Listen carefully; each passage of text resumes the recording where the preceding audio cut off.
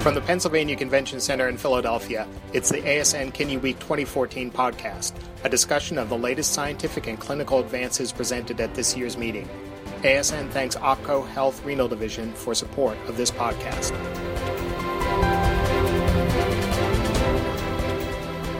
Welcome to the first day of Kidney Week 2014.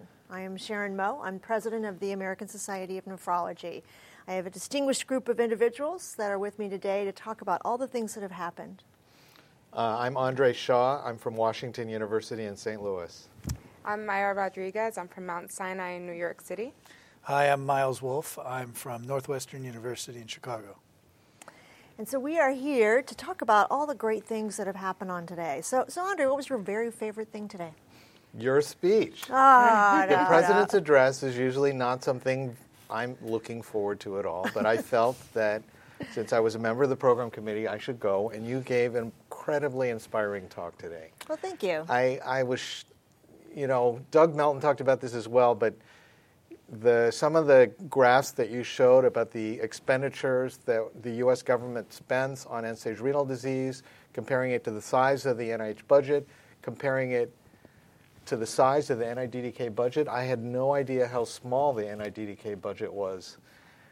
I thought, I'm not a nephrologist, so, I thought dialysis was the cure to end-stage renal failure, but you brought up the issue that we need a major effort like the X project to actually design a new kidney, design kidney replacement, and that was the first time I ever realized how important an issue that was. So I thought your talk was very inspiring. That's great. And I think one of the nice things about Kidney Week is actually bringing together people from lots of different facets of science to really think differently. And what I was trying to convey this morning was how Kidney Week and how kidney disease really needs to think outside the box with people from different disciplines. And I think when you walk through the posters, we've tried very hard this year to arrange the posters in somewhat of a logical sequence so that people don't spend their entire time going across the conference hall, but actually have the time to stop and talk. Did you guys get some opportunity to talk at posters today? And my favorite part of ASN is always the poster sessions. I think it's actually my favorite part of being in academic medicine is the relationships with people from all over the world where you might not have seen somebody for a year and you bump into them at a poster and you're mid-sentence immediately in a conversation that you were having a year earlier. And I think it's just a great opportunity we have to make friends and colleagues in countries from all over the world. And the poster session is really the best free-form avenue for that kind of interchange. Yeah, I go to a fair number of these large meetings, and what I notice that is different about Kidney Week is that it is tradition for us to move from the large symposium to go over to to go over to the poster sessions, and you always run into your colleagues and your friends at the poster sessions, and so it just becomes this habit and this tradition of going there, and I really like it. Yeah. What about the first time you came to Kidney Week when you were a trainee and you were meandering through the posters? What recommendation would you give to trainees to try to engage that conversation, to begin those relationships? I think you first have to know what you're interested in, and that can be a very overwhelming question when you're a trainee. I first came to ASN, it was Denver, and I was a second-year resident at the time. And I remember the first day feeling quite overwhelmed, and then I sat down with the ASN book, and I saw there were different tracks, and there were tracks specifically for me that did not feel so overwhelming, and that's how I went about it the second day, and I found it a lot more enjoyable. I think I found that ASN the first few times was simultaneously inspiring and, as you said, overwhelming, and a bit of a sensation of being lost in a sea of an enormous number of nephrology-related people. I think one thing that I have experienced as a trainee and then have subsequently tried to do later on when I was more established was take trainees around at the posters and introduce them to some of the people and talk to them and pay some attention to them and review the posters with them. And it gives people a sense of belonging, and it makes this enormous meeting more manageable size-wise. I really like that. I always try to stop by the posters when people look very young so that I know they're a trainee, which is easy. It gets easier and easier each year to do that. But just because I think it's very important that as more senior faculty that we really encourage trainees to go into nephrology. And this has been a big, important emphasis of the ASN. I know we had a great program last night with the training program directors. Mayra, you want to tell us about that? Yes, I'm one of 2 fellows that serves on the ASN Training Program Directors Executive Committee. And this year in particular, John Roberts and myself that's the other fellow, wanted to make it so that fellows felt like there was something special for them here. There's an emphasis on medical students and recruitment, which is very important for nephrology, but we also wanted fellows to feel special, like there were specific events for them. Last night we had a fellows reception, as opposed to last year, was very, very well attended. And we divided the room up into particular areas in terms of medical students and residents. And so there was a sense of belonging for the residents, for the medical students, and the fellows, of course. And we actually have lined up 3 events, one of which is completely new, which is a fellows forum later this week, where the fellows get one-on-one time with junior faculty members that have switched career tracks. Maybe they began in public, for instance, one began in private practice and is now a researcher, and vice versa. Okay. And within 5 years of being out of their fellowship, and I think it's going to be a unique opportunity. No, that sounds great. No, it was jammed. The room was just jammed last night. So if someone listening missed it, there's always next year. So Myles, congratulations. You are the Young Investigator Awardee. How does that feel? It feels pretty shocking and surreal. It's a huge honor.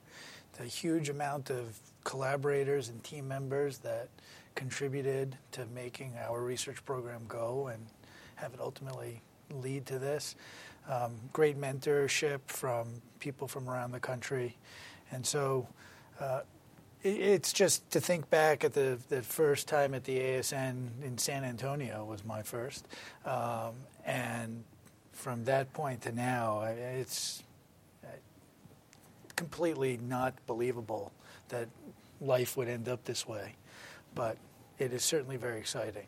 But I think you thought outside the box as a trainee, and sometimes I think we tend to want to categorize our ideas after other individuals that are already doing that. And I think your success in part is because you question the norm, and I think that's something that people do here at the meeting, and we want to embrace that. And I think that's what, again, the posters and the sessions are all about, is presenting different data. So Andrey, what's your thoughts on that? Questioning the norm. I think it is what makes science fun for many of us. There you go. Is to think outside the box and really just kind of approach an issue as if you don't know anything and just ignore everything that everybody thinks is true and see what comes out. Yeah. No, any widely held dogma is a target for a research study. Yeah, I remember spending many hours in the library asking, why did we say this, and spending hours and hours to track it back to some obscure paper in 1942 that was totally irrelevant, but it was the one that everyone had put on their reference, after time, and that's what makes science and learning. I also think it's fun too to think outside your area of expertise. So if you are, for example, a bone person, maybe that same protein is doing something in a whole other target organ or a whole other tissue. And going to those sessions at the ASN, don't always go to the things you know at the ASN. Go to things you don't know as well. And sometimes you get great ideas from that. Well, I got into my area of research because I was fascinated in med school by the fact that X-linked hypophosphatemia is one of the few X-linked dominant diseases. I just thought that this was an incredible nugget of semi-useful information that I just held on to. Maybe some pimping attending would ask, and I would have the answer. But anyways, I just kept my eye on XLH, and then I was doing work on vitamin D and calcitriol metabolism and this whole concept of why patients don't make enough 125 in renal disease. Really never had a great explanation that made any sense. And then they discovered the cause of XLH. And so taking in something that was found in a completely different field and applying it to what you do, I think that's how you pull from column A, pull from column B, and create something completely different. So I think people do need to venture out a little bit of the echo chambers that we reside in at the meeting, following the tracks. And I'm guilty of that too, going mostly to bone stuff. But look beyond and think about things. And I think the pre-courses are also a nice way to really think about something different. Go to a pre-course that you either know about or don't know about. But I know you were running the very active in the genetics pre-course, Andrey. Were there some things in the pre-course on genetics that surprised you or excited you? The pre-course in genetics took place on Tuesday and Wednesday, and it really was focused and oriented toward practitioners who might be thinking about getting into genetics and practitioners who might want to set up a clinical practice that would be focused on genetics. The organizers, I felt like, did a really good job of making sure that everybody covered basic material. We had some pretty good discussions about what the right method of choice is and how the genetic revolution with whole genome sequencing happening, how that's going to change what we do, and the controversy over what are actionable mutations and how this will change your practice. So I think it was a very exciting and very timely course. That's great. And we had an all-time record of 2,000 attendees at all of the pre-courses. So almost 13,000 at the meeting. So it's been a really, really busy meeting. So, and what was so far this morning? What was the favorite poster? I have a favorite talk. Okay, there you go. Favorite talk. Going back to questioning the norm, when you mentioned that, it made me think of this talk because I think change and progress comes from exactly that, from questioning the norm, from wanting to change something or make an impact on something. And I thought it was refreshing to hear about the social media and how we can incorporate social media into the field of nephrology. And I think a sign of an excellent field is a field that changes and adapts to changing times and technology. I've used social media with the National Hispanic Medical Association, and it's worked. It works for job hunts, and it can work for the field of nephrology, which I thought it was good to incorporate such a progressive talk. Oh, that sounds great. No. I mean, we would be remiss to not mention Doug Melton's it was unbelievably fabulous. Great talk this morning. I've known about his work for many years. I know his devotion to curing diabetes because he has 2 children that are affected with it. And the reality that stem cells will be able to be harnessed to actually cure this disease, to make islets at industrial level quantities was truly amazing. And the amount of work that it required to figure out how to take a stem cell every step of the way into a fully functioning beta cell in the islet, I was just astounded. And the talk was beautiful. It was so clearly laid out. It was. He did a fabulous job. And it really gives you hope that we can do some things like that in kidney as well. And we had a pre-course on Build the Kidney, and it's far more complex, but the principles can be applied. And I think we have to dream big. And I think that's what he's done, is he's dreamed big and he's worked hard. And I do believe that we can do that as well in the kidney world.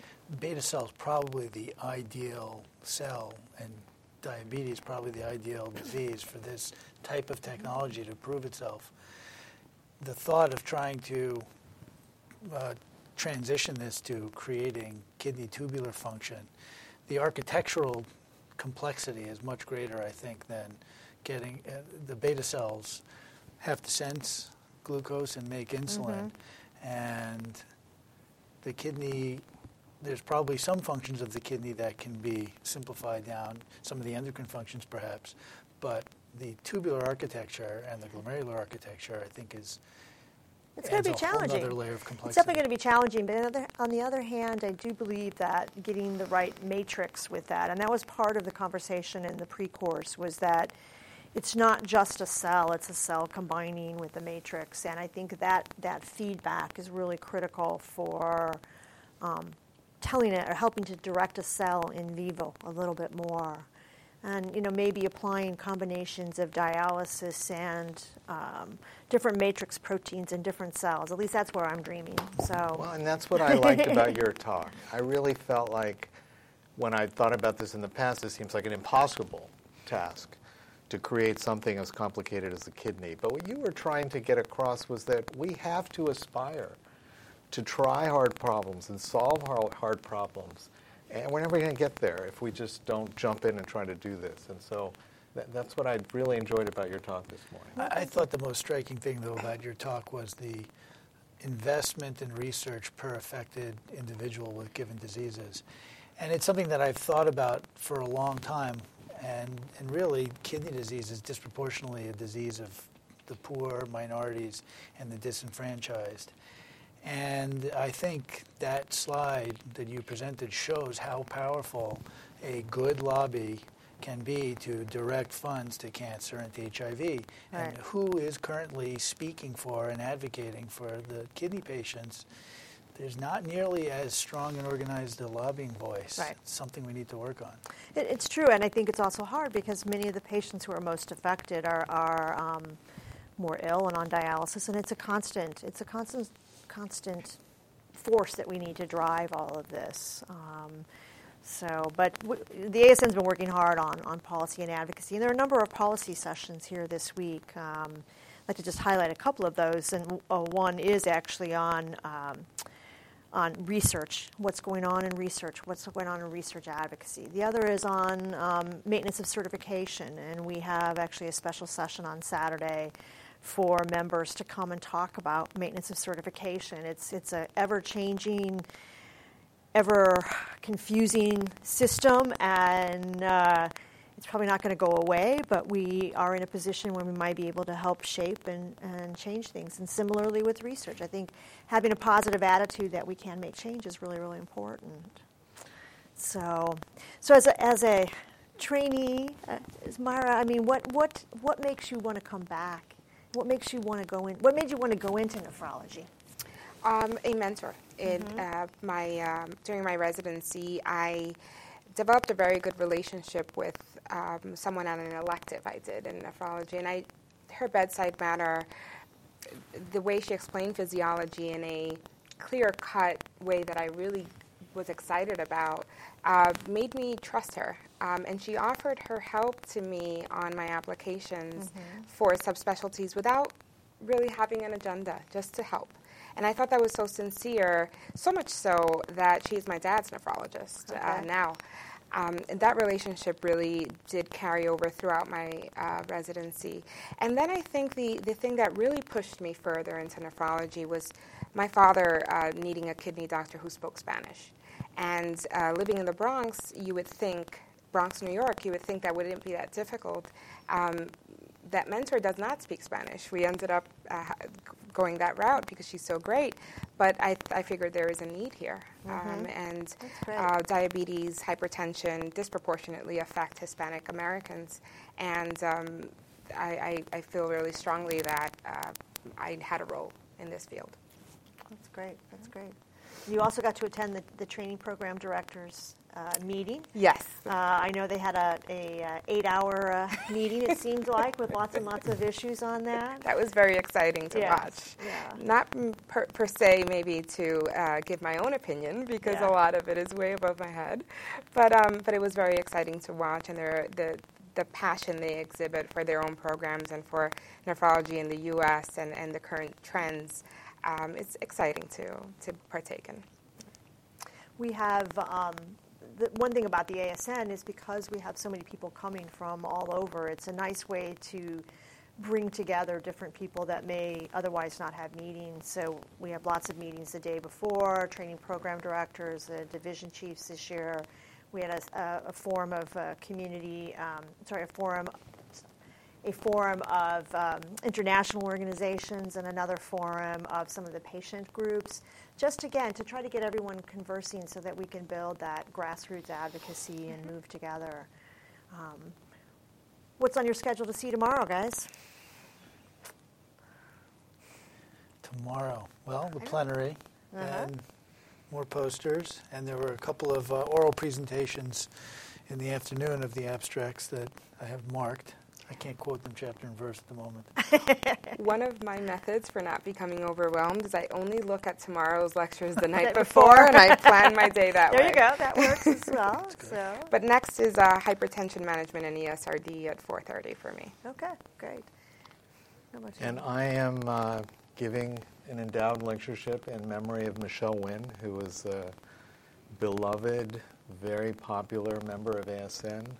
This meeting was really one of the high points of her year. Michelle was really a leader in the podocyte biology field, and at the age of 48, she passed away last July, and the ASN, in recognition of her scientific achievements and her leadership in promoting the careers of women and minority, established this endowed lectureship for her, and she asked that I give this lecture for her, and I'm very honored by it, and that's what's on my agenda tomorrow. Wow. Well, it is, and I'm glad you brought that up, because it'll be an excellent lecture, but also a true tribute to Michelle and all that she has done.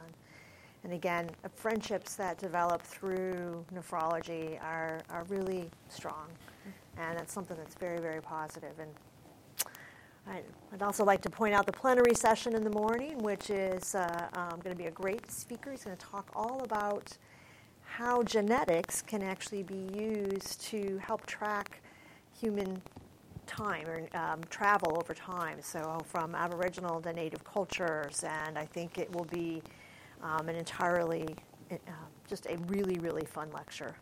So in choosing the plenary speakers, Dr. Quaggan and I, Dr. Quaggan's the program director, actually, we had some ideas, and we actually watched all the YouTube videos on all of these speakers to make sure they were really good speakers. So it was a lot of work, but we wanted that excitement that's so important. So. And the Homer Smith lecture tomorrow is Friedhelm Hildebrand, who is one of the leading investigators in the human genetics of pediatric nephrotic diseases.